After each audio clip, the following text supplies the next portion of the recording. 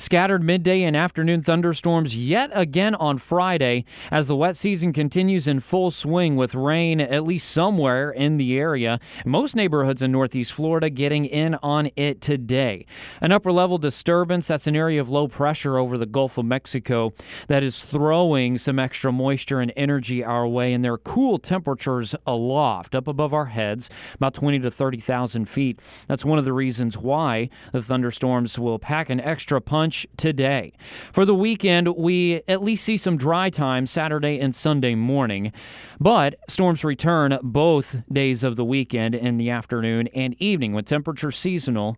The forecast for next week, especially Monday and Tuesday, highly dependent on what's happening in the tropics as we are tracking disturbances moving into the Gulf of Mexico and also approaching the Caribbean and eventually Florida. Be sure to stay tuned to the First Alert forecast and Talking the Tropics with Mike.